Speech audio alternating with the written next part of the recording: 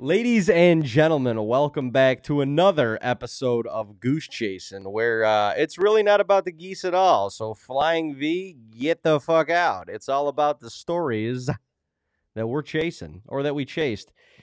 Chased, either one, whatever you think. This podcast is brought to you by Tag and Brag and Tag and Brag Productions. We are also brought to you by T&B Apparel. We have a nice new hoodie up on the website for your viewing pleasure. Apparently, it's for your viewing pleasure because nobody wants to buy it. And if you bought it, you'd realize that when you put it on, it's fucking comfortable. And when you cuddle up next to your honey, more than likely, that hoodie comes off and happy things happen. So go to tagandbrag.co for our weekly apparel. Tag and Brag's Goose Chasing is also brought to you by T&B Land Management. There is better hunting in your future. Let's build a land management plan. Together. In unison now. Together. Actually, we just got another email this morning from a kid from Wisconsin. Wants a land management consultation from you boys. Fly us out. Here we come. We're going to get you a food plot that looks like Dino's background, and deer are going to be munching on it like they munch on that. Look at that. That ain't no stock photo on the internet. Nope. That ain't no GIF. That's some real shit right there. That ain't no pay $9.99 for 100 stock photos on Adobe, and that's one that you get, although it should be one that you get. That is sowed and seeded by your boy. God bless. That's a good-looking plot right there. I'd fucking eat that salad. Honestly, looking at that right now, I'm like, man, it's hard to top that. I agree. I mean, that's about as perfect of a brassicas plot as you could ever imagine. And the deer were crushing. They were crushing. That was the year. That was the year that you had the encounter with Neil, prior to when you killed them, and swoops, right? Yeah. And honestly, the bucks at least, but the deer normally don't hit that plot very hard. Well, it's close to the house. I mean, it's kind of like a tuster plot, but they were hitting that thing. There was a lot of deer in that plot that year. They were all up in it. Well, I mean, and when you got a lettuce patch that looks like that, how could you not want to get them loins in there and grow them a little bit? Oh man, I would throw a friggin' salad dressing, maybe a couple salad dressings in my tool belt, and just walk through that thing, sit down Indian style, and just frickin' dip that leaf, baby. That leaf. Whip some dressing in like a 360-degree circle and just start browsing. Who's got a fucking crouton? Somebody get me a crouton. You just pop a crouton in your mouth and then just start browsing. You get a little crunch in there with you. I mean, let's be real. Can you eat salad without croutons? I can't. I mean, I got to have croutons on there. I agree with you. Aaron was over 2 nights ago. That's our sister. And hey, Aaron. She came over for dinner. She made a salad. She's like, Dean, I'm sorry. I think I put too many croutons in the salad. And I was like, no. You didn't. I'm like, I don't think that's possible, Aaron. So God bless. And actually, if you look at the health pyramid, what was that thing called? Like the pyramid of things that you're supposed to eat? I think just the food pyramid. The food pyramid? Yeah. If you look at that, the bread is on the bottom. And that's what we're supposed to consume. That's what we're supposed to consume the most of. So, it's the base of the pyramid. I mean, if you don't have the base, the pyramid falls. Yeah, so it's pretty much like if you don't have croutons on a salad, then you're a fucking idiot because that's the base of what you're supposed to be eating. So give me gluten, give me carbs, give me all that stuff that nobody wants. Put the bread in the salad. Give me the base. Give me the base. All good things are built on a good foundation. So if you don't start your salads off with a bunch of croutons, then you're just not doing things right. Your salad is unstable. That's what I'm trying to tell you. The lettuce is only the tip of the iceberg.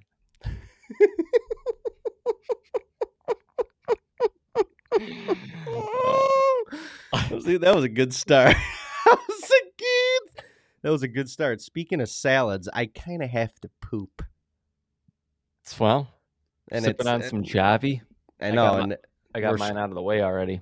But, you never know when round 2, 3, 4 comes up. But that's what I'm saying. I got mine out of the way too, but round 2 is creeping up on me pretty quick. Which brings up a great point. Pooping in the woods. Ooh. What's your take on that? Well, I mean, you got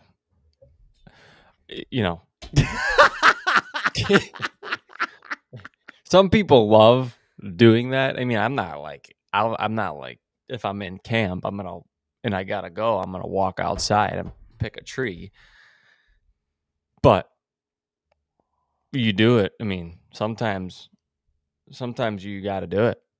Well, sometimes you're like, well, logistically, my travel time, my flight time back to camp or wherever it is greater than my wait time.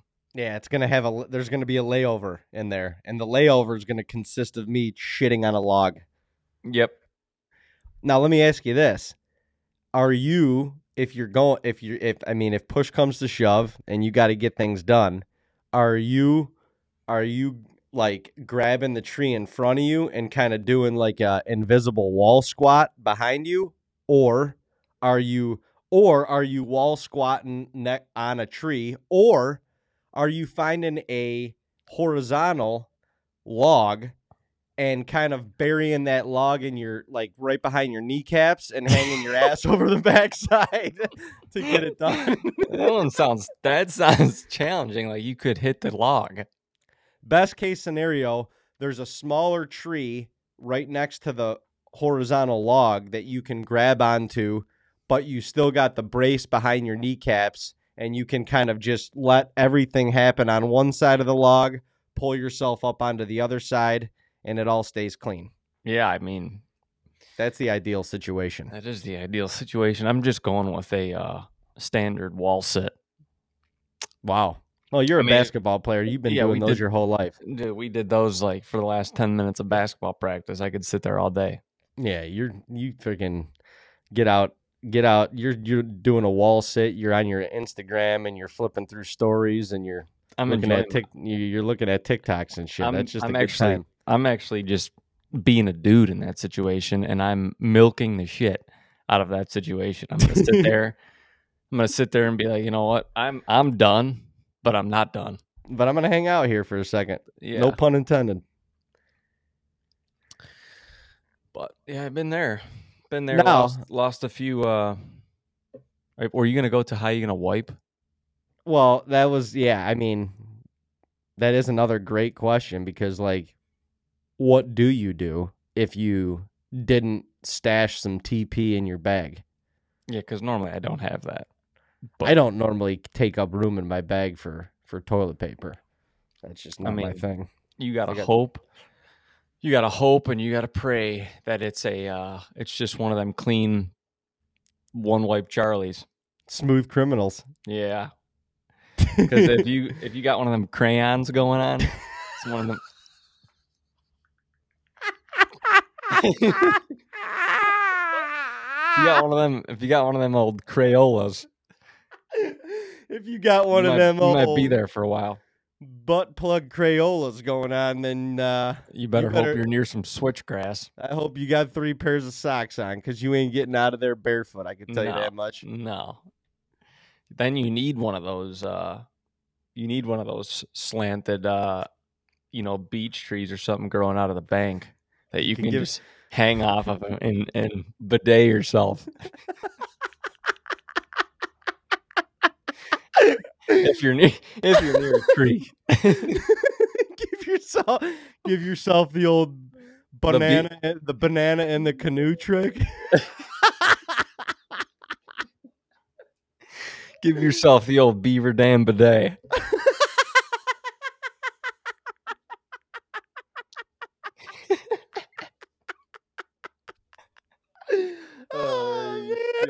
I mean, sometimes I'll put an extra sock on one of my feet just for that reason, because just on one foot. Well, because I mean, then after you go, like you're balanced. I don't want to be balanced. I don't want to be unbalanced after I go. I Right. almost want to get like if I have that excuse, then like, hey, if you got to go, just fucking go. Because then you can balance yourself out. Well, yeah, and if you prolong it, it takes away your mental focus and oh my gosh, uncomfortness, and then it's in the back of your head, and then you're just out of the game. So you got to get that out. Think about being in a situation where you got to self film like a shooter buck and get shit done when you got a turtle head poking out. Almost hoping you don't get an opportunity at that point because you're probably gonna mess it up, and you're just like, oh, you have no. You're sweating. You're sweating. The sock is really the best and most efficient wiping device when you think about it, because you slip that thing on your whole hand like a glove, and then you can just you could credit card that ass. You could it's like a gut glove. You could, yeah. I mean, what you got gut gloves on? It's just like get in there and get dirty. Because I don't think I've ever wiped with a sock. Are you shitting me? No. You've never wiped with a sock? No, I've left more socks in the woods than I care to admit. I'm not gonna lie. I feel like I need that sock. Well, yeah, that's why you put an old sock on the outside of one of your feet, or you just put the old sock in your bag, so you don't have to take off your boots. Well, and they're not like, this isn't like a rubber protective glove on there. I mean, you credit card your own ass, and it's going through to your finger. Well, so then what? Not necessarily, unless it's like a perfect smooth criminal. I mean, Jesus. Well, yeah, if you got that Crayola going, then you're definitely. I mean, there's no really. You got to go back to camp. You messed yourself up. Even if you have a full roll of TP, the Crayola is not a good sitch. No, because then you got the crusties in there. You sit for the rest of the day, and all of a sudden you start, wiggling around, and you kind of gotta, sit down and spread your cheeks on your. You need the beaver dam bidet, no matter what. Oh yeah, you got to find yourself a nice waterfall and hang your ass over the edge. That's what you got to do. You almost need one of them beech trees that has enough give where it like slings you back up, and then the weight of it slings you back down. But it's just enough tension where your ass just plunges, and then whoop! It's just the perfect. You could skin the cat to wipe your ass. That's what you got to do. We've done this before. Clearly. No, dude, I just a few times I just take my knife out and cut my shorts right off. You cut your shorts? Cut the briefs right off. Oh, you cut your undershorts off? Yeah, and then I'm hunting commando, which I'm fine with. Hold on a second. How do you get them off? I mean, how do you cut them to get them off? What do you mean? You just friggin'... There's 2 leg holes. Yeah, I know, but if you got a nice knife, dude, it buzzes right off. Are you cutting? You almost just cut it like a diaper. Like how a diaper goes on. So you just cut 4 slits, and that thing whoop right off, and then you can make as many wipes as you want out of that thing.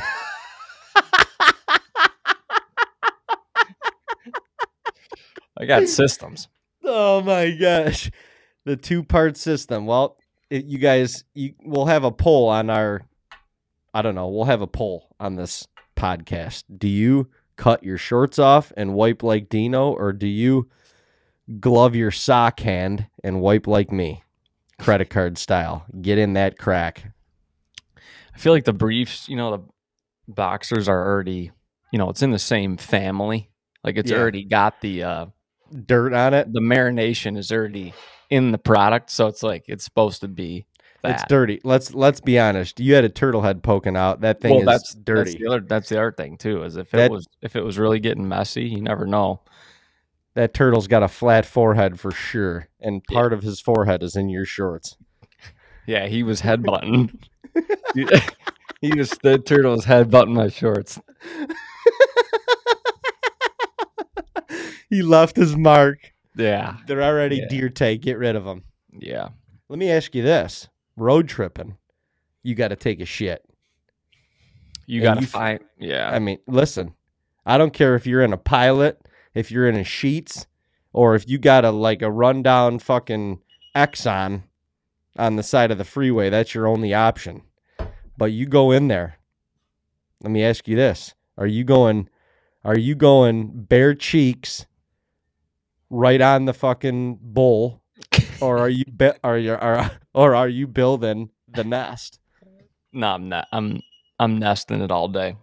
Oh my God. Bald eagle for life. Yeah, I build a fucking condor's nest in that thing. Yeah, I mean, I want to be sitting up 2 to 3 inches. I don't want to get anywhere near that fucking nasty bull. No, that's disgusting. Way. No way. I'll even drape it over the front of the toilet so that you're like the back of your legs aren't touching. You know, any bowl.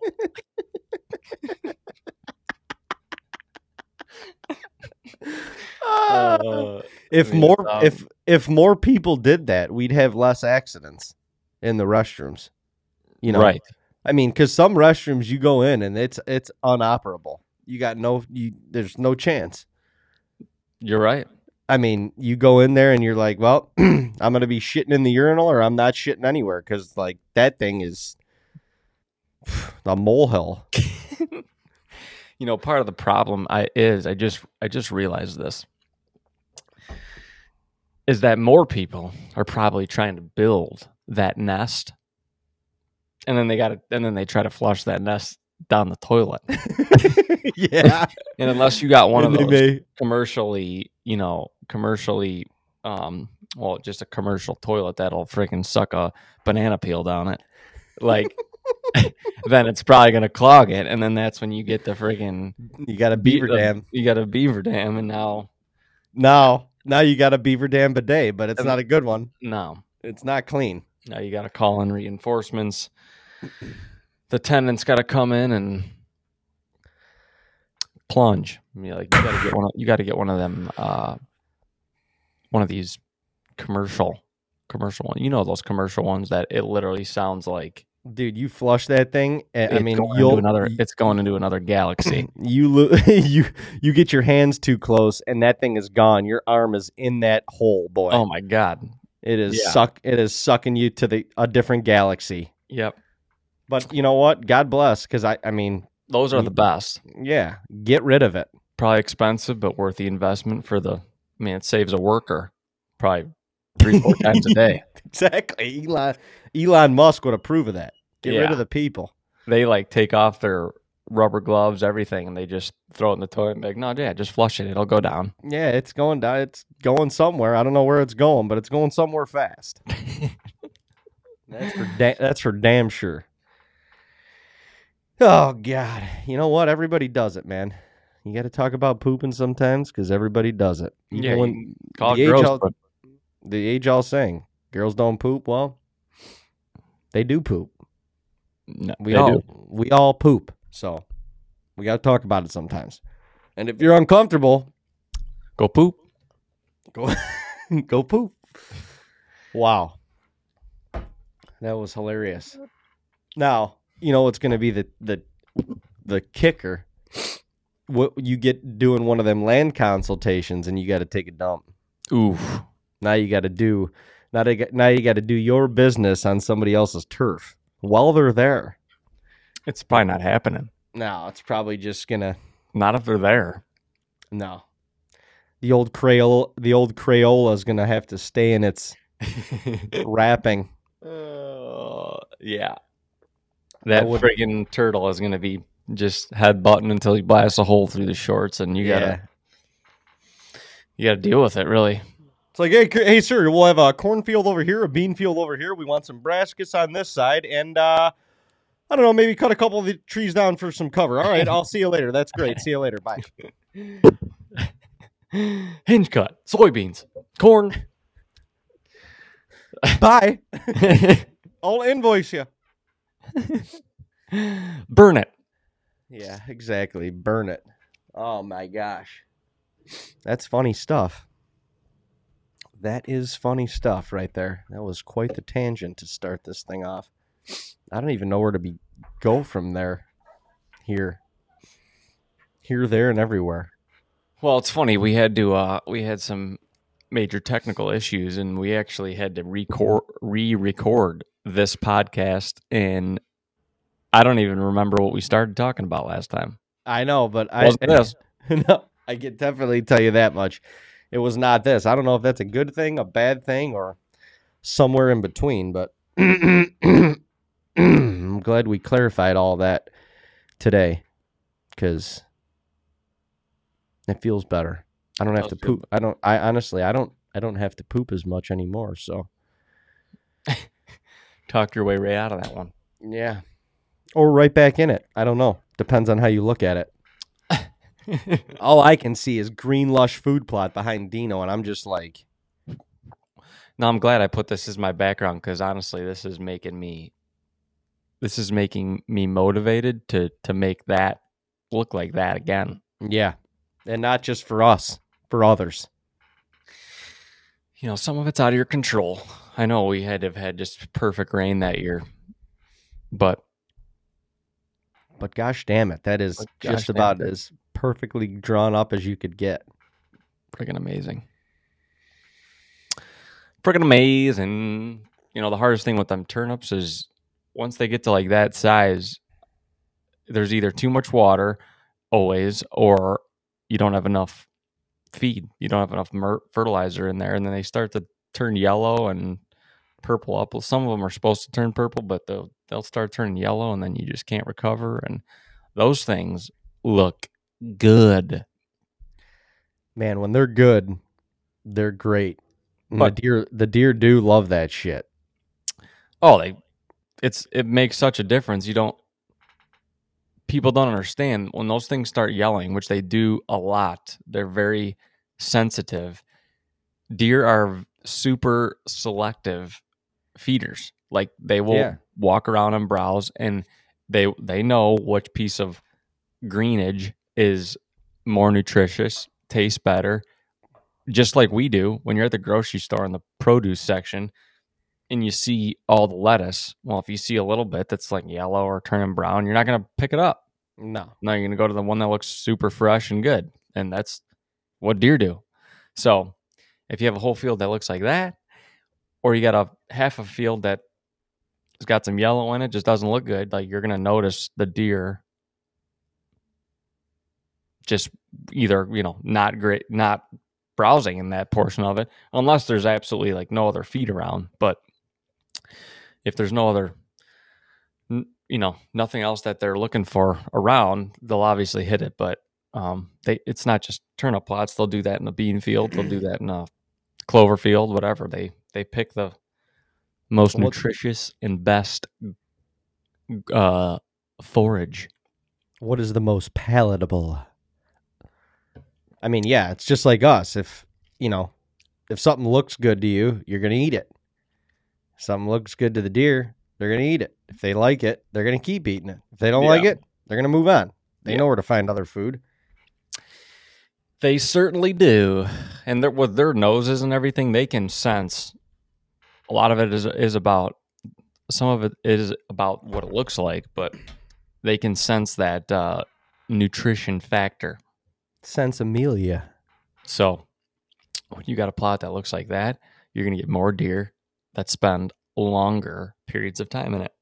And that's the whole goal. It's not just putting a food plot in.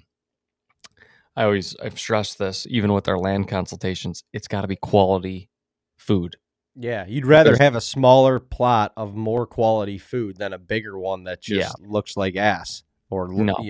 Because it's going to create the effectiveness of that specific plot. And one of the things that I like about the brassicas and the turnip blends so much is that, especially when it looks like that, the longevity of that food plot is amazing, because them deer are eating it through end of September into October. When it's green like that, they're just destroying those leaves and stuff. And then those bulbs start coming up. And once the ground freezes, and if you're in an area that gets a lot of snow, whatever, them deer start digging up them bulbs and start hammering it in the late season and stuff like that too. So it's if you can only plant one plot, like if you only have an area for one food plot on your property, I mean, that would probably be my go-to blend, is some sort of a brassicas turnip blend because of the versatility of it. 100%. See, I mean, yes, but a lot of those blends they may have like a clover in them too, so you'll get a little bit of that.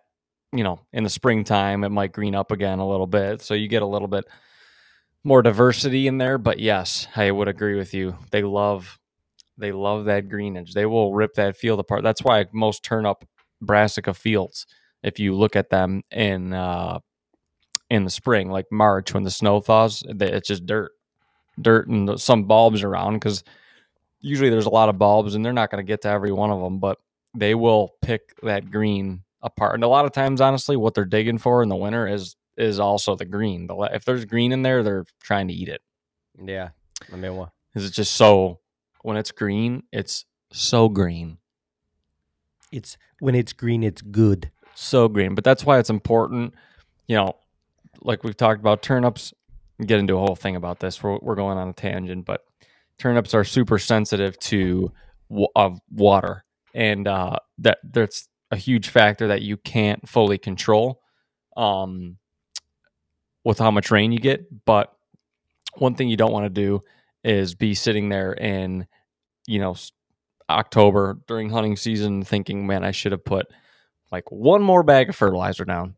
Because at the end of the day, you're weighing all your options at that point when you're putting the food plot in and you're trying to, make it affordable, this and that. But in October, you're going to be like, oh, I wish I would have just spent an extra $40, whatever, and put it down. And last year was a little bit different because fertilizer and everything was through the roof. It's coming back down now, which is very, very good.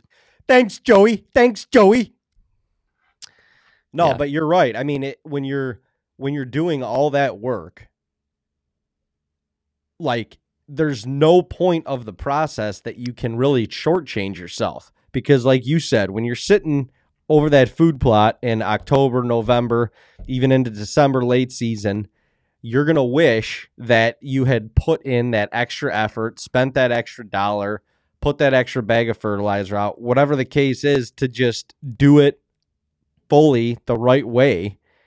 And yeah, I mean, that's essentially when you're reaping what you sow. So there's just no point in shortchanging any part of the process. There's really no area where you really can shortchange any part of the process if you want a food plot to look like the one in your background.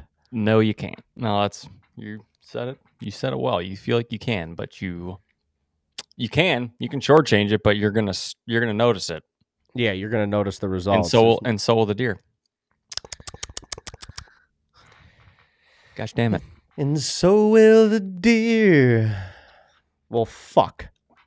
We on the last podcast that we recorded, I don't even know how we got to the roundabout way of talking about it, but we were talking about one of our North Dakota trips, and actually, it was a full year's worth of hunts from early season to late season that we had a ton of success. Dean and I both shot bucks, but it was not the best feeling outcome of the trip. And I don't even know. I don't. How did we get on that topic, or what did we even start talking about, or how did we even make sense of that? I don't know.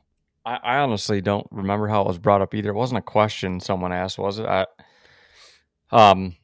We were just talking about, well, I don't know. Maybe we were talking about the hunting industry and making it a career, or making it your livelihood. And, I think that's what it was.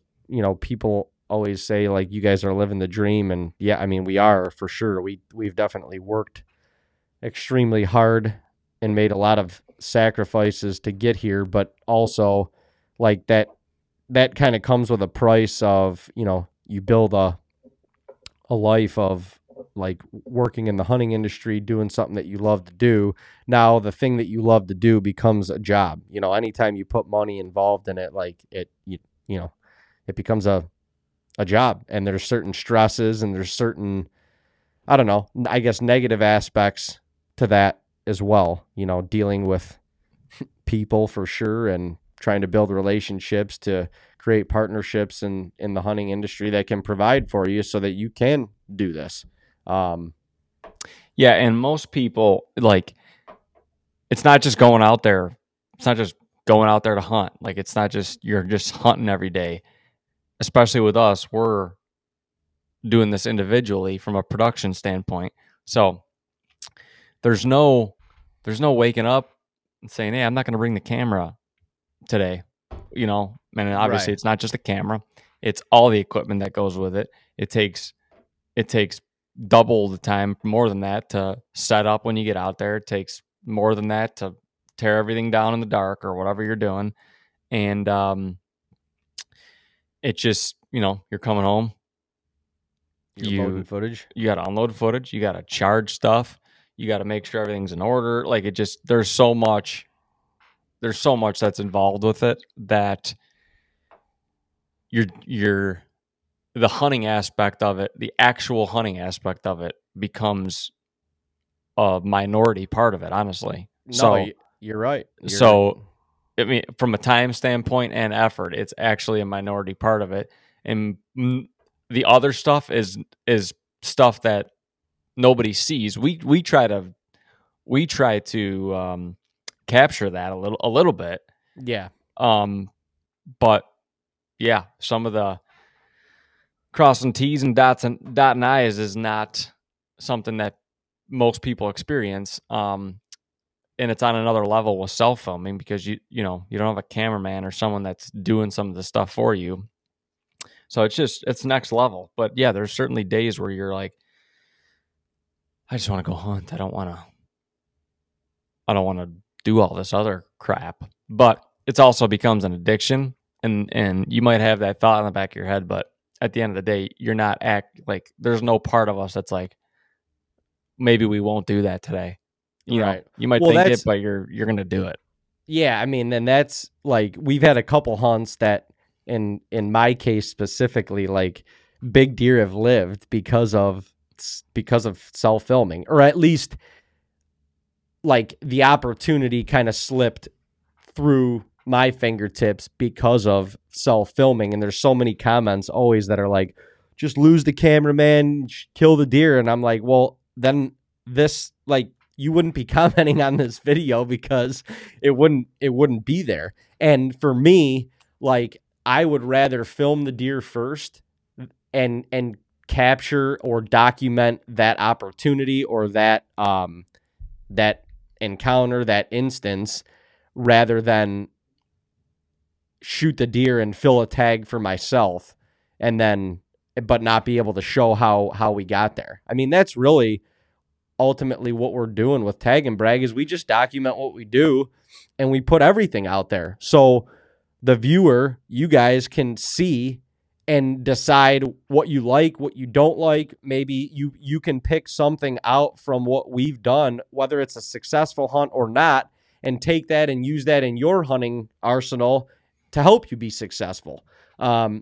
So why are we the ones to decide whether, like, it's just a successful hunt, or where there's a kill in it and that's what we should show, or if other people can get stuff out of out of other hunts that we've been on, or that we go on, and utilize that for themselves, or they just want to come along for the ride on our hunting journey with us. Like, we just want to open those doors to anyone and everything, to be honest. Yeah, no, I agree. And yeah, going back to it, yeah, if you're going to commit to bringing viewers along with you, you gotta full ass it. You can't half ass it.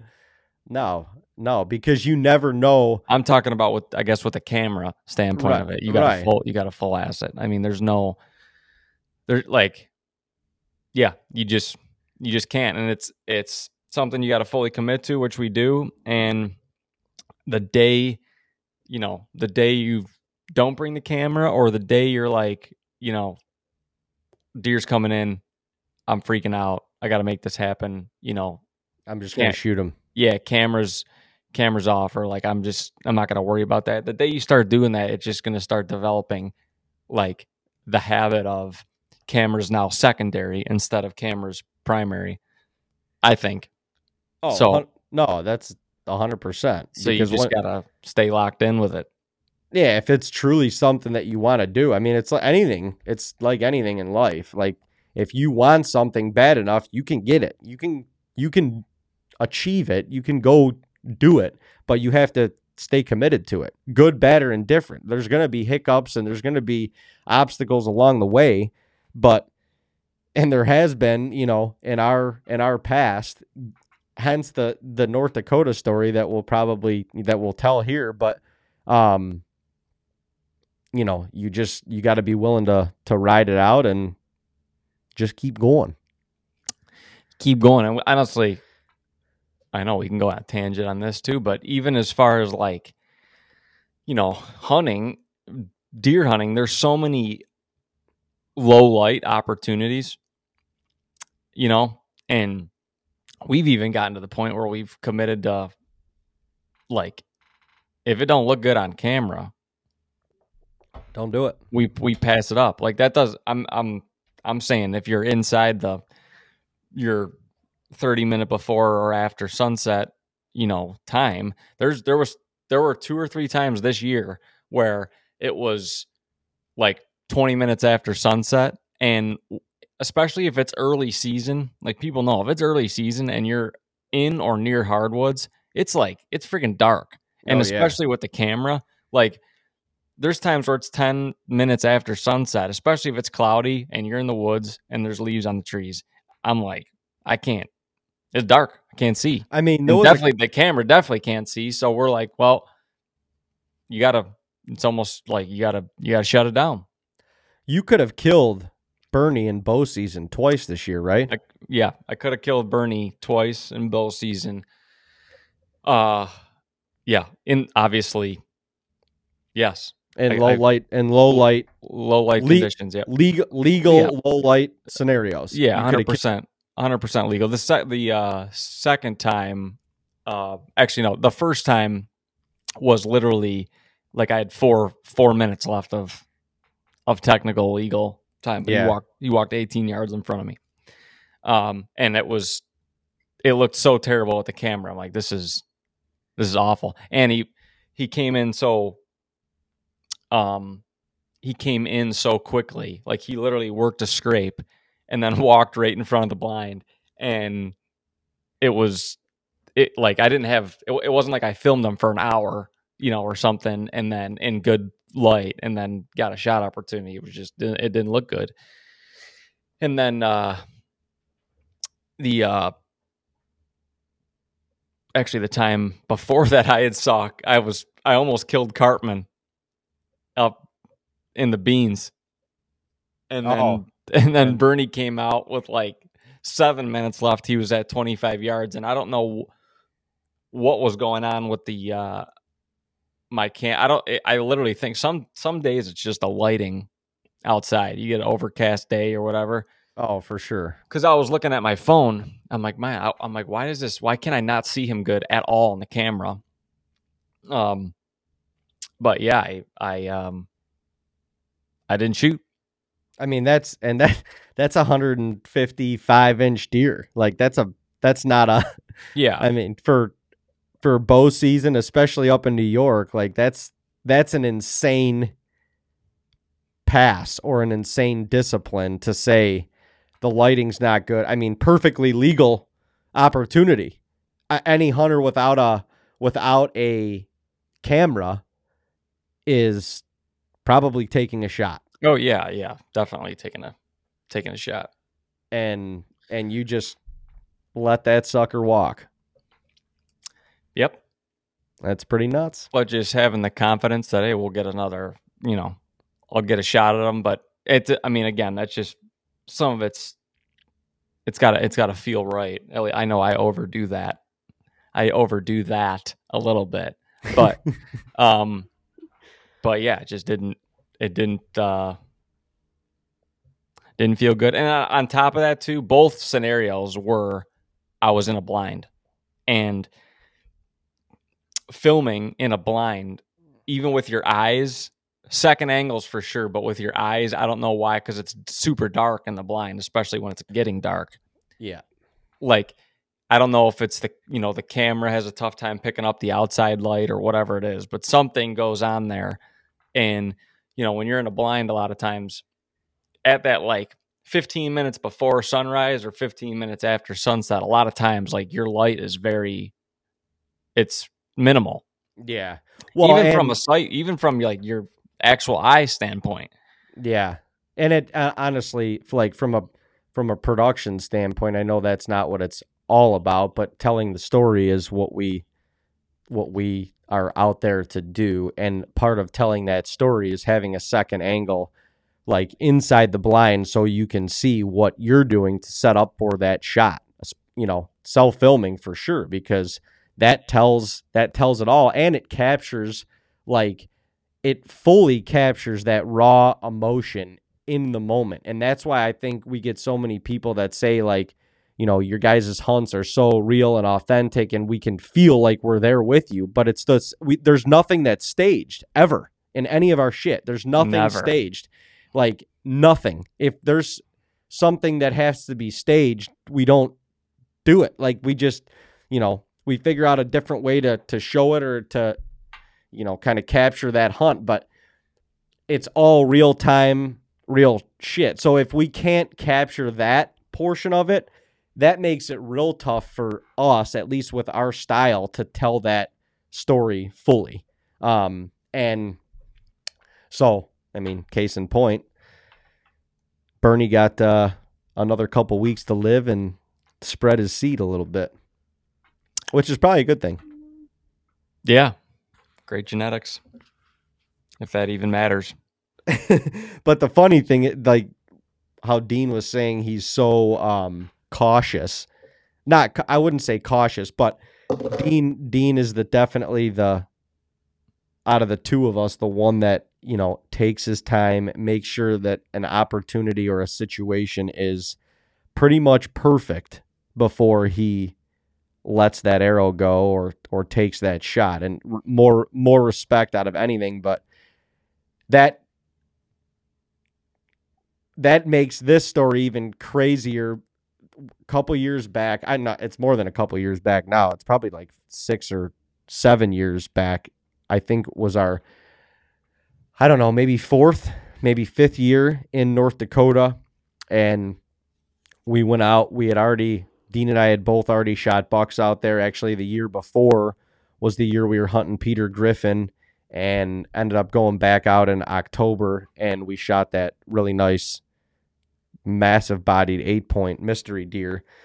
And we went back out the next year, and for whatever reason, it was kind of a slower year, if I remember, Dean, because like we were seeing a lot of deer on camera, but there wasn't anything like massive rack wise, it was just one of those years.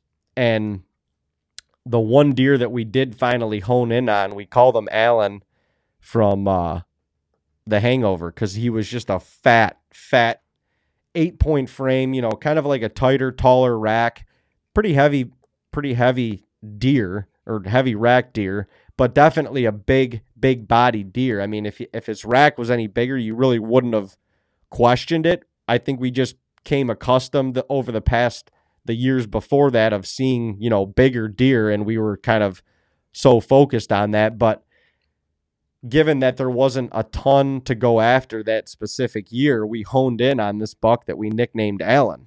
And I mean, he gave us the runaround, like complete runaround. I think we had 5. Well, I was specifically hunting him, but I think I had 5 sits, if I'm not mistaken, and had encounters with him on 4.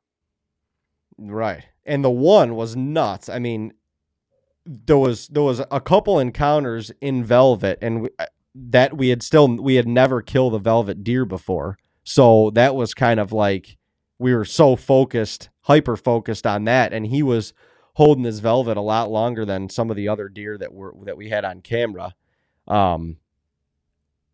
And I remember, the one hunt you were sitting there and that deer came in, literally his velvet was hanging off. His rack was completely bloody. I mean, it was something that I've never seen before. That's for sure. And the footage is insane. No, it was nuts, and it was unreal to be able to experience that, because we have talked about there is such a tiny window of when that happens. Like, I mean, 99% of the time, the bucks aren't like walking around for a week with their velvet hanging off.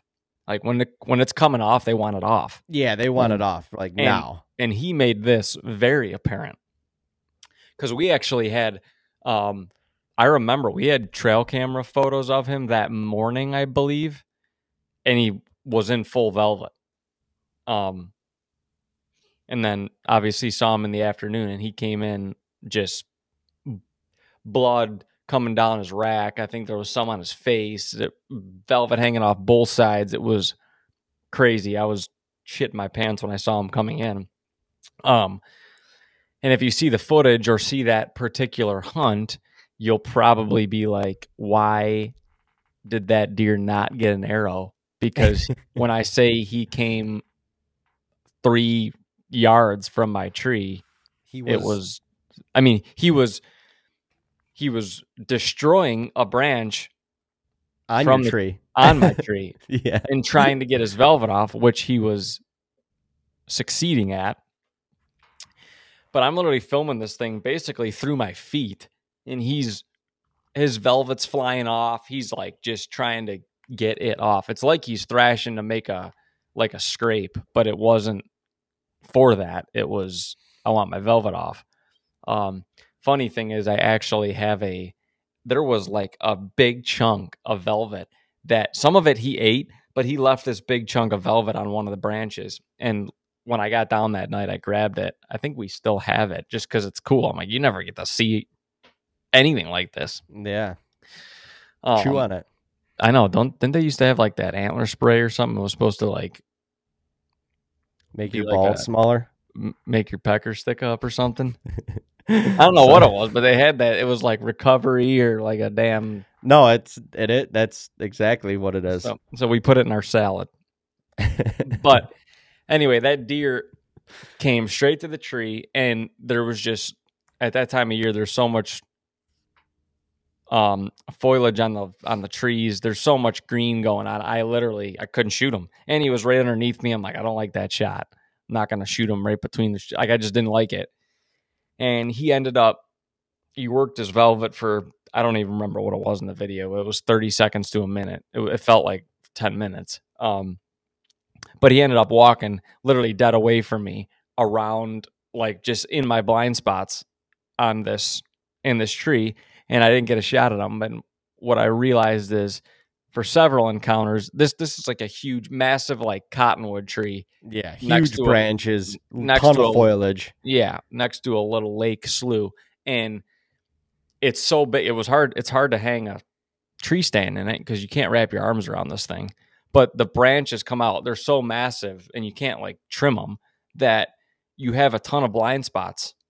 Surprisingly, because it's like a single tree in the middle of. I mean, you can see for miles, but around you, there's a ton of blind spots just because of all these big branches and all the leaves on them. So he literally like he just walked dead away from me, took one of these branches, blind spots, and it was at that point, it was 10 minutes and it had gotten dark. So I think the next night I saw him, there wasn't enough light left. I saw him with like 5 minutes left of light, but I think he ended up getting in bow range, but it was too dark.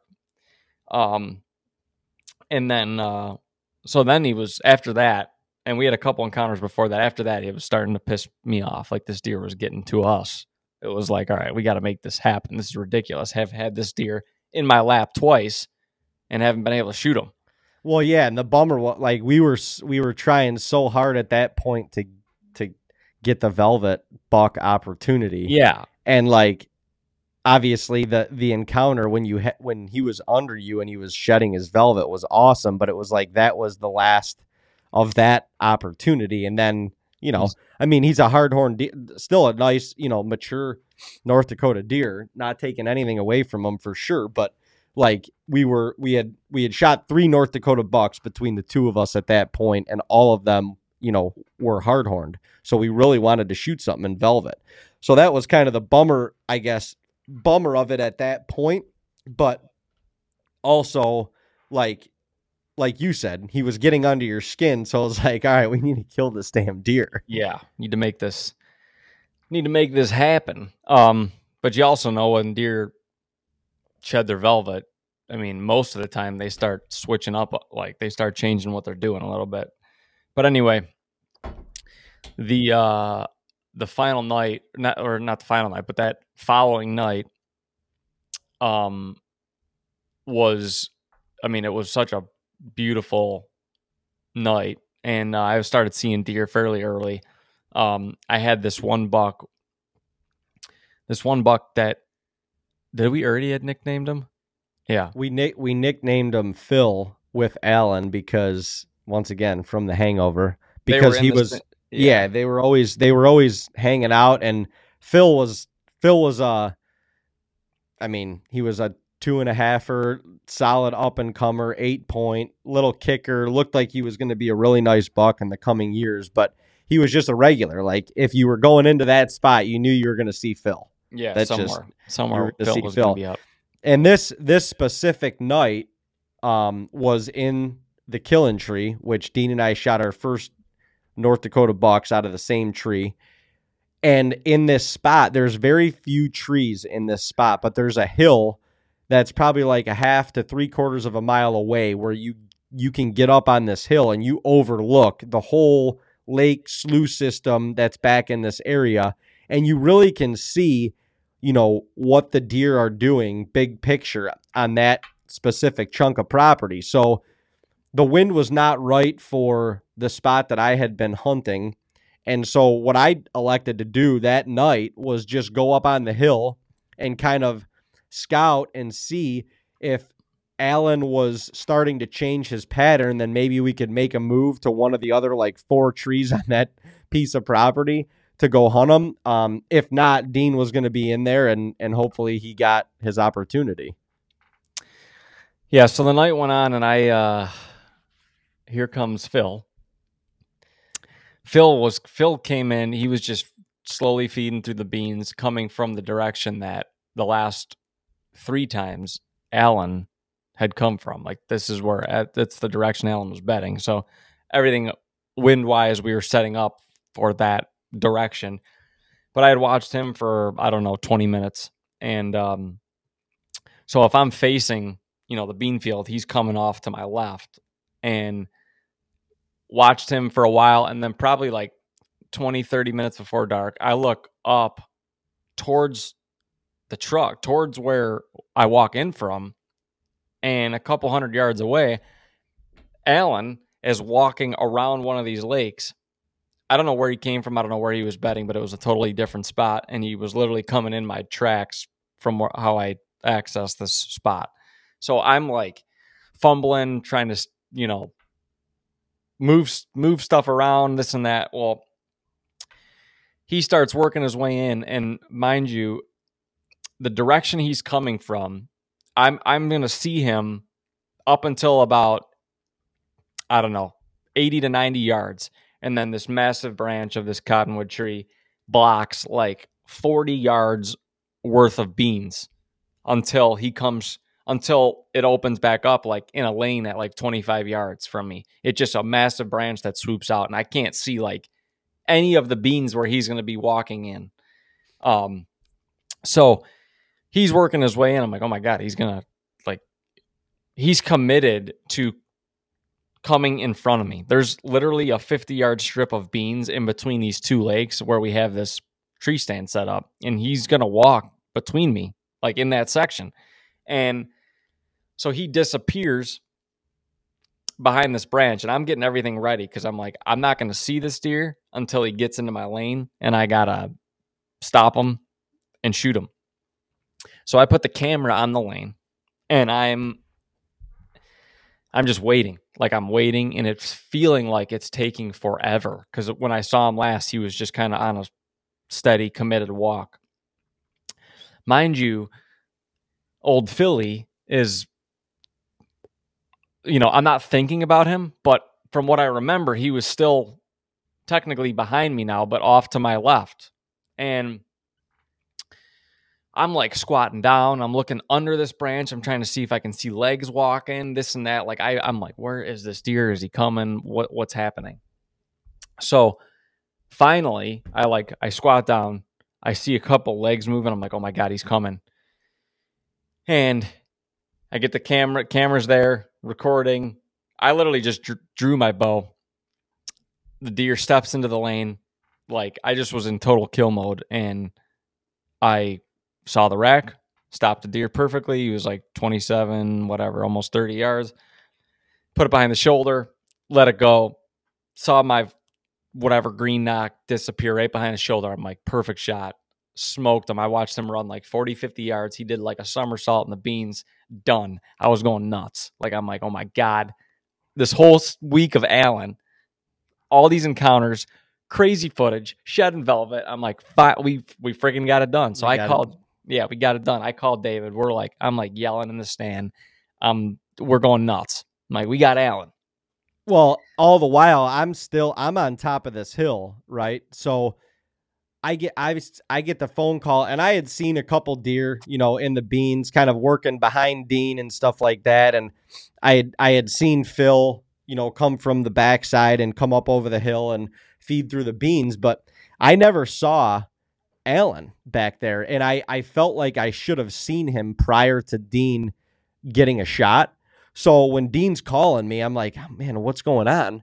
And I answer the phone, and he's going freaking nuts. Well, I'm on the phone with Dean, and I see this deer like past Dean up on this hill, kind of bounding away, big. And it just, when you see a mature deer, like even from afar, right away. I mean, like that's just a different animal. And it was a big deer that I saw. I mean, it had to be 3/4, almost a mile away that I could see him. But from the naked eye, I'm like, that's a big deer. And he like bounded way up on this hill. And then he kind of like, I could tell he looked back in Dean's direction, and then he just bounded up and over the hill. But I'm on the phone with Dean, and he's like, I just shot Allen. We're going freaking nuts. Like, it was so euphoric because, like Dean said, I mean, it was so much time and energy put into this deer, and we'd had so many encounters with him, and it finally came to fruition. So I'm like all jacked up. I'm running down the hill. I'm packing up my stuff, running down the hill. I couldn't get to Dean fast enough to go recover this buck. No, we were so amped, and finally Dave gets to me. We got to go find him. He's only 40, 50 yards away, and we start walking through like waist-high beans. Thought we immediately went to the spot where I'm like, no, he's like right here. And somehow we can't find the deer. He's like lost in the beans, which is easy to happen. When the beans are that tall, it's easy to happen, but they're all, they're all leaved beans. Yeah. Still. Yeah. They're still, they're still lush green, and like, but with a deer that size, I would have thought, he would have made a hole in the beans, or he's going to mat them all down, and you're just going to see an opening, and then you're going to go up and find them. But there was none of that. Well, and it was lower light, so that was kind of our disadvantage. Yeah. But with how far the deer ran, like Dean was explaining to me, we're circling this area, and I'm like, what in the fuck? Like, how are we not finding this deer? To the point where we went back to the where you shot him, and got the camera out of his bag. I'm like, Dean, show me this footage. Like, I don't like. There's no way. Like, we can see all of this right here as we're standing right here. And so we watch the footage and watch them crash. Like, even still, we didn't discover this, but watch them crash. And we're like, damn, this deer's got to be right up on like the crest of this little hill in the beans right here.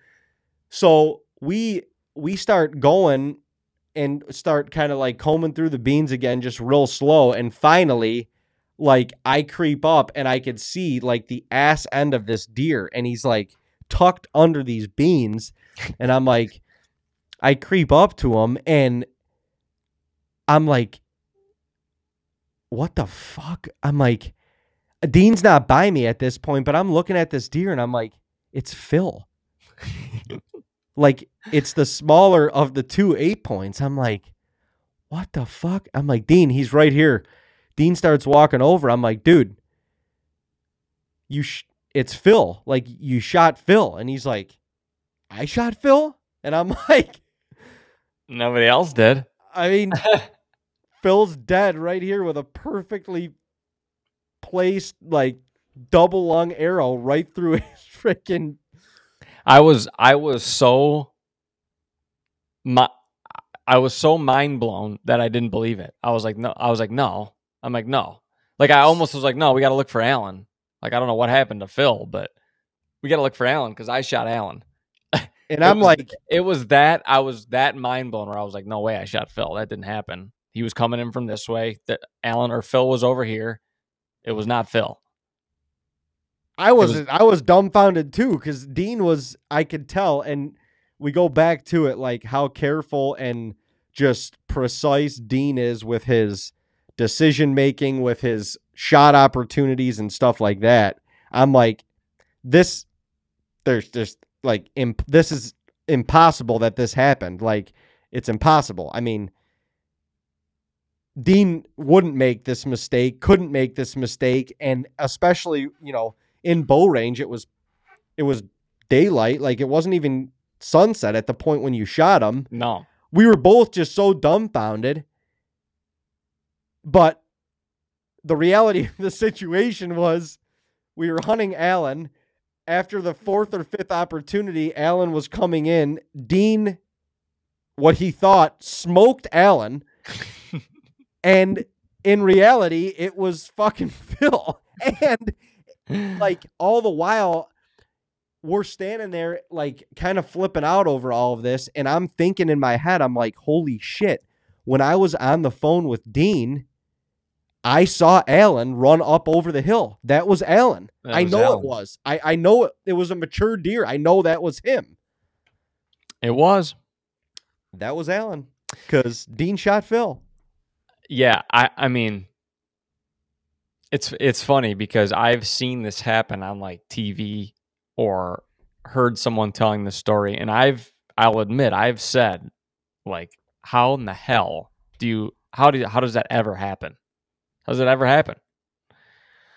But it did to me. But I mean, I don't really, like I said, there were so many blind spots, and when I first saw Alan, it was probably a little bit more time than I'm even giving it credit for, but I totally tuned Phil out, who was behind me, and I must have just assumed in my head that he was back far enough where I'm like, well, he's not coming like this way, or like he's not right underneath me. I didn't even hear him or anything. But while Alan was coming in, they must have seen each other. They had to have seen each other the whole time. Yeah. Just because they're in the beans. Yeah. Like, that's why Alan was on a fairly, like, quick walk in your direction, because he saw Phil up on the hill on your other side, and naturally deer attract deer, like they were coming towards each other. And if I remember in the footage, he was locked. He was looking at Phil. I can't remember if there were a couple other doe around. I think there was, and I thought maybe Alan was just looking at them, but he was definitely locked on other deer. And Phil went through that, he came out in front of me in that like 50-yard strip. And you could see it in the second angle. He saw Alan and he looped around while you weren't looking, like far into that strip. Yeah, and it was far enough where not even far enough. It was in my blind spot enough where I didn't like catch him out of my peripheral. Like, it was mainly blind spots. And once he gets out, like literally directly in front of me, I got another massive branch covering, and he must have went out behind all of that and just literally did like a half moon shape and came out right in front of me. And he literally cut in my whole blind spot that I couldn't see, he cut Alan off. And he got shot. And literally took Alan's path. It still blows my mind. I'm like, it's impossible. It's impossible. And he did. He cut Alan off, and that's why it was, it felt like it was an eternity. I'm like, why isn't Alan? He was like on a dead committed walk. I'm like, he should be in this opening already, and he wasn't.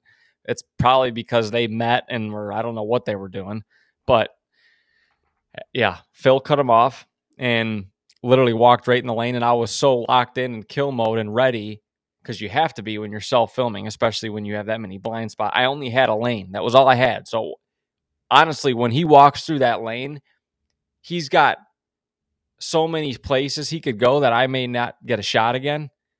It was just like, you got to get it done right here, right now. That's exactly what I thought. I got to get done right here, right now. So I set the camera up there. Everything was ready. I'm like, I'm anticipating this perfectly. And I did. I was drawn and ready to roll. The camera was on it. And, most people in that situation, they're not like staring at the rack. So I had already in my head, I D'd him. I'm like, Alan's coming. I just need to see the deer. And I did. And I just saw enough rack to where I'm like, it's Alan. And I let it rip. And it messed me up it messed me up for like a year. Oh yeah. Honestly, it still messes me up. I could feel it. I mean, you want to talk about a crazy feeling when literally everything that you've, like, from a scenario standpoint, everything that you've worked for and put so much blood, sweat, and tears and time into, we're in North Dakota, 18 hours, 1,200 miles from home, like multiple encounters with this deer, finally get it done. And like from the filming and the shot execution standpoint, everything was done perfectly. Smoked the deer, ran like 50 yards, literally did like a somersault on camera. Like, it was nuts. And I mean, it was so crazy because we watched the footage, and albeit it was on like the small screen of the camera, like we literally both watched the footage, still didn't discover that it was Phil and not Alan, and then found the deer. And it was the craziest feeling ever for both of us. But I felt for Dean because, and I'm probably as dumbfounded as he was, because I know that, like, if there's anybody that this won't happen to, it's my brother. Like, he's not going to make that mistake. He IDs, over IDs everything. Like, there's no fucking chance that happens to him. Just doesn't happen. Yeah. And I would have said that won't ever happen to me. Right. But maybe that was the problem. I mean, and it just like, just a crazy scenario and a crazy feeling, because once again, you do everything right and you execute fully, and you've got a dead deer on film. Like I said, traveled all the way to North Dakota, got it done, but it feels like you did something so wrong in a sense. Yeah. And internally, that is what I felt like. And again, I still got Phil's rack. Like, it's a nice deer. It's a nice buck. It just wasn't the one we were after. So it just felt so weird. Like, the whole drive home was weird. And I wouldn't say we made the most of it. It's always a great trip. It was a great hunt. It was successful. We cherished the hell out of it. Like, we ate the deer, like the meat, He was a tender little bastard. Young tender little bastard. So everyone, Dad, everyone at home was like, yeah, this is so good. And I'm like, well, it's veal, pretty much. Just trying to make you feel better, bro. But it was. We ate him up good. He's, so we the whole harvest was cherished to the fullest. But wow, what a shocker. And I was mind blown. I remember hunting in New York like in October and just sitting in the stand, and I'm like, just still trying to process it. I'm like, how did that happen? Like, it was Alan. I know it was Alan coming in. Like, I know it was. And Oh it my was gosh. so crazy to the point where I questioned after that. I'm like, was it Alan that I was watching coming in? You know, I'm But like, it's, I mean, you got the footage is there yeah, to prove it. oh Like yeah, literally. I got great footage. It was Alan. I'm like, this is crazy. This is just nuts. But shit happens, and it can happen to anybody. That's for damn sure. And Clearly. hunting's crazy. Well, yeah, and I don't know what was in the water that year or what, but um we ended up, I didn't fill a tag on that trip, and it was the first trip that we ended up deciding to go back out late season. So the season went till January 7th that year. And we had the truck packed New Year's Eve at home. New Year's Day morning, we got up and got on the road, headed to North Dakota. And all the properties that we normally hunt in North Dakota at that point in the season, the landowner was basically like, been kind of checking things out for you guys, but there's really not many deer running around. And at that point in the year, the deer are yard up. I mean, they group up into literally groups of, I mean, dozens to 100 plus heads of deer that will be running around together, and they're really just flocked around the food. I mean, wherever there's food, they're going to be.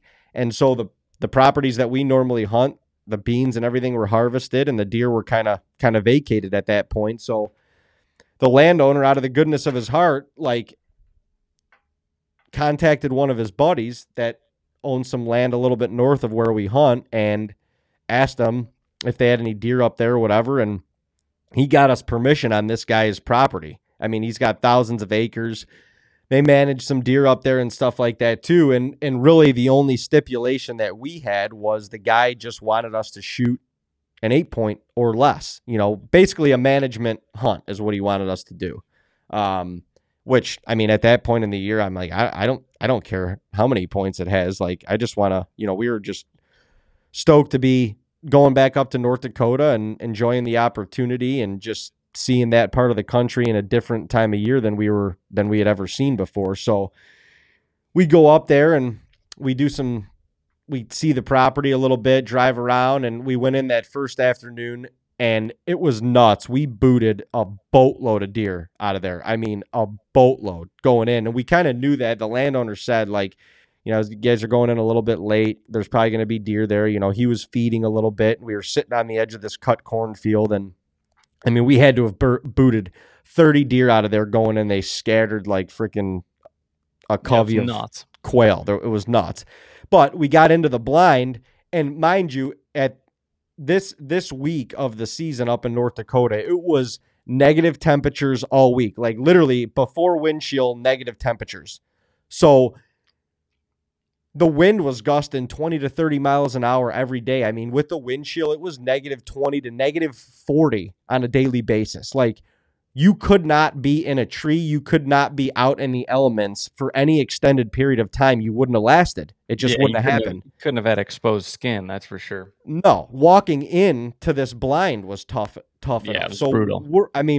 We were very fortunate and lucky to have this opportunity. We're hunting this guy's property, and he's got an elevated, man-made box blind, and we had a heater in there, and so it was all fine and good. And mind you, like, the box blind was pretty big, and it was not for bow hunting. There was just basically one window on each wall of this blind, and they were smaller windows and stuff. So like, it was not ideal for bow hunting. Well, the week went on. I mean, we were seeing 60 to 100 deer a night easily. It was one of the most insane, crazy experiences I've ever had in my life deer hunting, because we were seeing deer in the 10s and 20s and packs of 30 of them. I mean, like, from a mile away, walking in, feeding in these cut cornfields, eventually feeding all the way up, to our blind. And we would be surrounded. The last hour before dark, our blind was absolutely surrounded. And,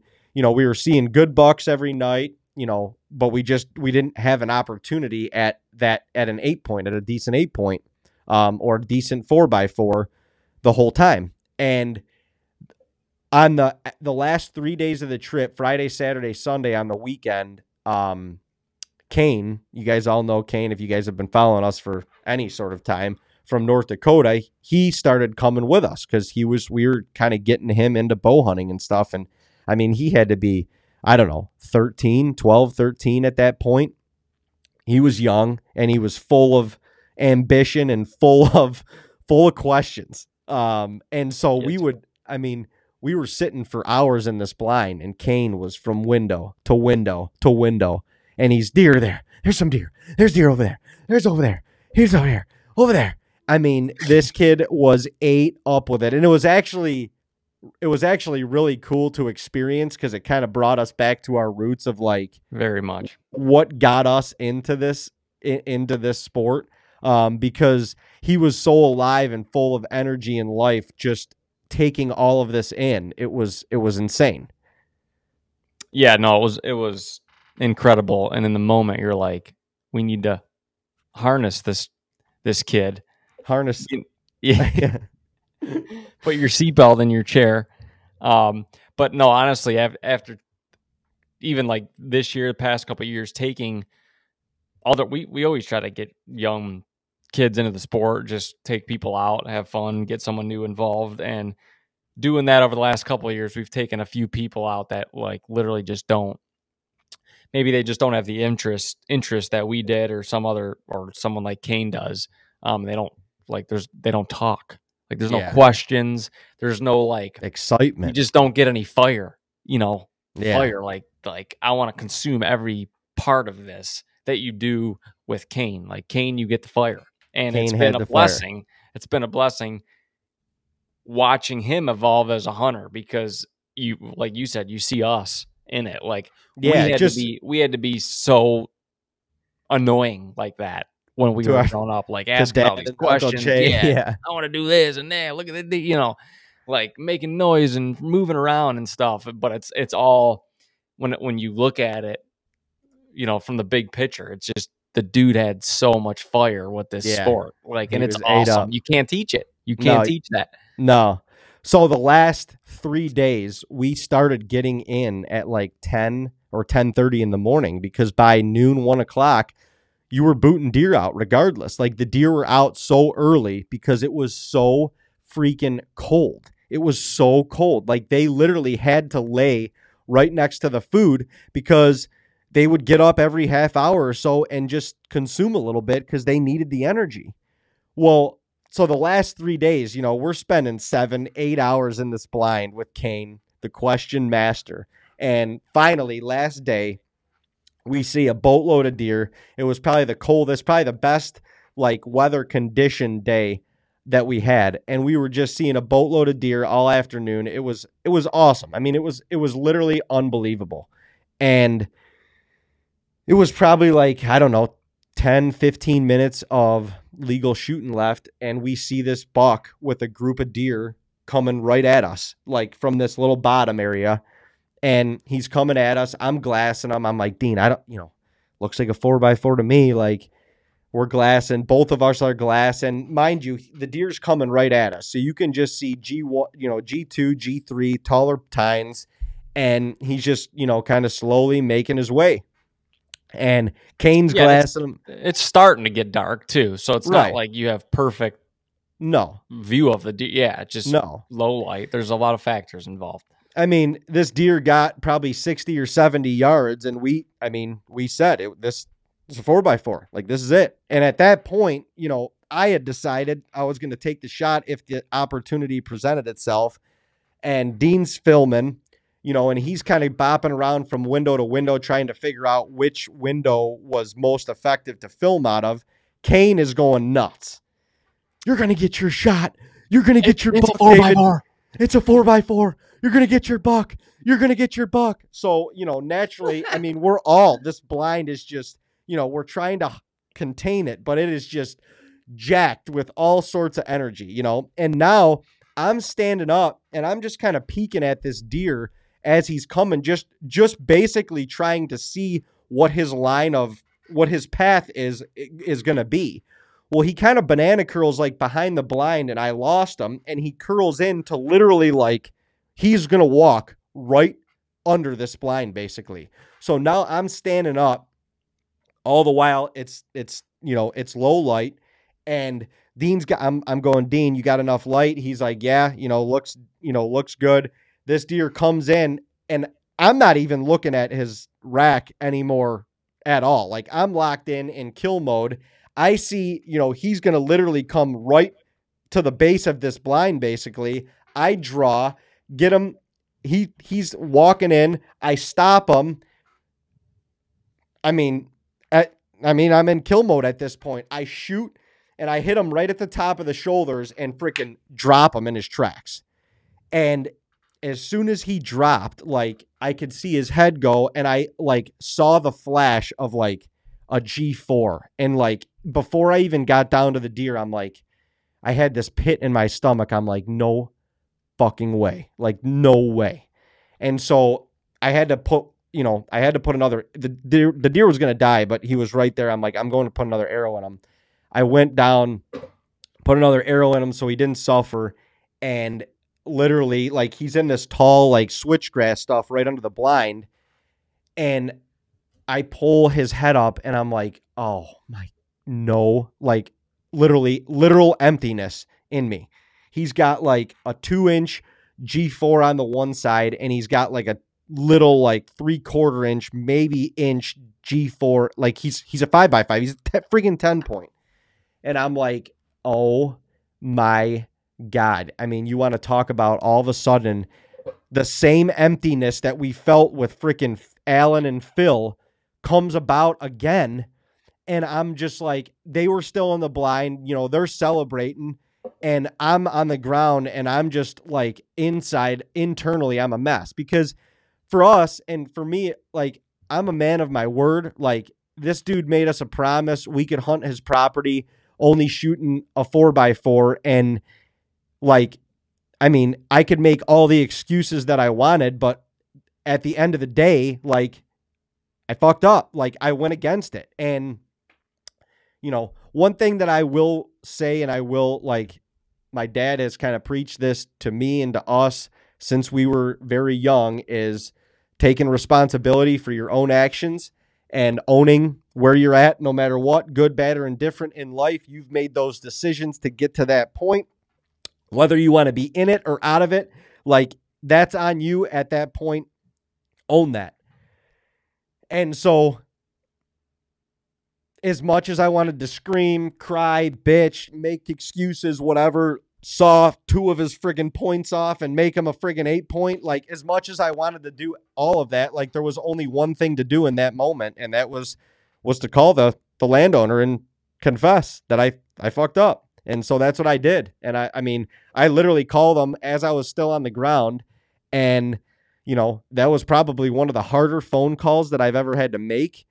He was not thrilled, didn't understand how that happens with a bow in your hand. And I mean, I don't blame him one bit, from a land management stamp. I mean, it was a great deer, probably put, mid 130s, 10 point, like, especially for me at the time, like, it was a great deer. And that wasn't a part of it. Like, it wasn't the greed of wanting to go home with a buck in the back. It was a damn mistake. Like, it was a big mistake, but it was a mistake at the end of the day. Like, it was my mistake.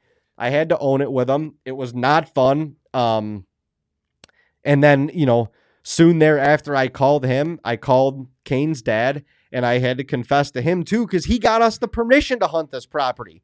So I felt bad. I felt horrible. Like, literally just put that deer back on his feet and make him live. I don't want to, like, it was crazy. It was nuts. But yeah, I mean, in that moment, like, there's nothing else to do but confess to the mistakes that you made and own it.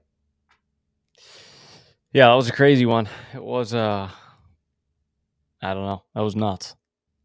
All the while, like, those both deer, and I think we did a good job of this as well, is both deer deserved the respect, or they deserved respect. It's yeah, an they animal. got it. Yeah, and I like I was saying, I think we did a good job of that in the grand scheme of, like, the actual situation that we were in, that we put both of ourselves in, is we honored both of those animals and gave them, the respect that they deserve. but it still didn't take away from the fact that, like, wow, that was a tough situation, and that was just hard. Like, mentally, that was just hard. Like, it was hard. And you could say, and I would say, how does that happen? How do you mistake a 10 point for an 8 point, especially in bow range, especially that close bow range? And I would agree with you. I would say it to anybody. How do you do that? Yeah. But I did it. Yeah. I mean, our problem is we were just in that scenario, we were so jacked up. There were so many variables, like with just being at blind forever, just, seeing so many deer. Finally feeling like there was one that we could shoot, because we could have shot deer every day. Yeah. We could have, literally, you could have tagged a buck every night. Yeah, it was just, it was crazy. There was so much going on. Kane was a jumping bean. And yeah, I think it was low light. Like, that was the thing. It's so, like, when you're hunting deer, if it's getting low light, like, that detail is very difficult to pick out. Right. And that was, like, obviously we're a lot younger then, but at the end of the day, like, we should have had the discipline to be like, it when in doubt in that scenario, when in doubt, like, you just can't shoot. Right. But we were just, we were so convinced. Yeah. It was just crazy. We were so convinced, but that part of it was probably, some of that was emotional convincing. Right. And the other thing too is, but, we didn't have the trail cameras to, and the identity of the deer, like, we're used to hunting. And that, that was a major part of it too. It was like, pick a 4x4 and shoot them, Exactly. So we didn't know what deer were in the area, what weren't, we were just seeing friggin' deer in the masses every night, Yeah. Normally we have them identified, or when you see the frame or whatever, you see the deer, you don't need to, you're not counting points, because you're just like, I already know what it is. I already know who it is. Right. And we didn't have that. I mean, you're exactly right. We didn't have one trail camera on that property, so we didn't know the deer, this and that. We just saw the deer, saw the frame from a long way away, thought we ID'd them, and we didn't. But North Dakota gave us the runaround that year. Oh, my goodness. Because we had 2 tags filled on 2 nice bucks, but both of them we just had this crazy, mind-blown, empty feeling. Oh, my gosh. Both of them, different times a year, both of them were just crazy, weird drives home. Yeah. The weirdest. And just, like, you loan for those scenarios, for those opportunities to like, the success at the end of it all, holding that buck up, taking pictures, and, like, celebrating together. And wow, that was a complete change of pace. And just, part of our goose chase and part of our journey, honestly, it's made us better hunters. Oh, 100%. It's made us better people. Definitely. It's humbled us. And, just because we're filming and doing all this shit doesn't mean that we can't make mistakes, and doesn't mean that that we're not human. So it's certainly done that for us as well. But yeah, I think the moral of the story there, especially with my scenario, is you just, something happens like that, you own it.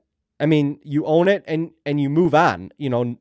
Nobody died besides him in the scenario. Like, nobody got hurt in the scenario.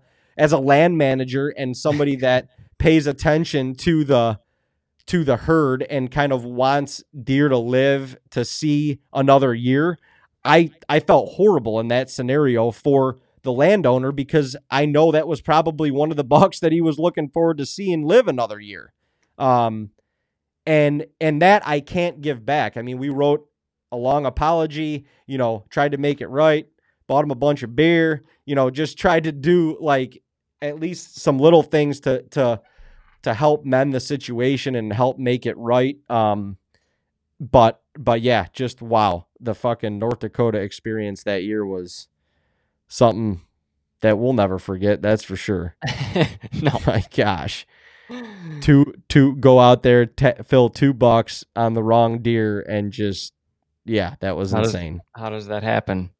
How does that happen? Year in the same year. The craziest part is we came back and we kind of rebutted a little bit because the next year we came back and shot that beautiful velvet 10-point on opening night. And so kind of weird. I shot the wrong deer the year before on the last day of the season and opened up the next season shooting a deer. So I technically shot bucks on back-to-back days of the season legally. Probably the only legal way you could actually do that. Back-to-back days of open season, yeah. It was in the same year. So it was, I think it was. Yeah, you're right. It was 2019 or 2019 or 2018 in January 7th, 2019, one of the two. And then August 31st, I think, was that was that same year, but different season. Kind of nuts. But different year.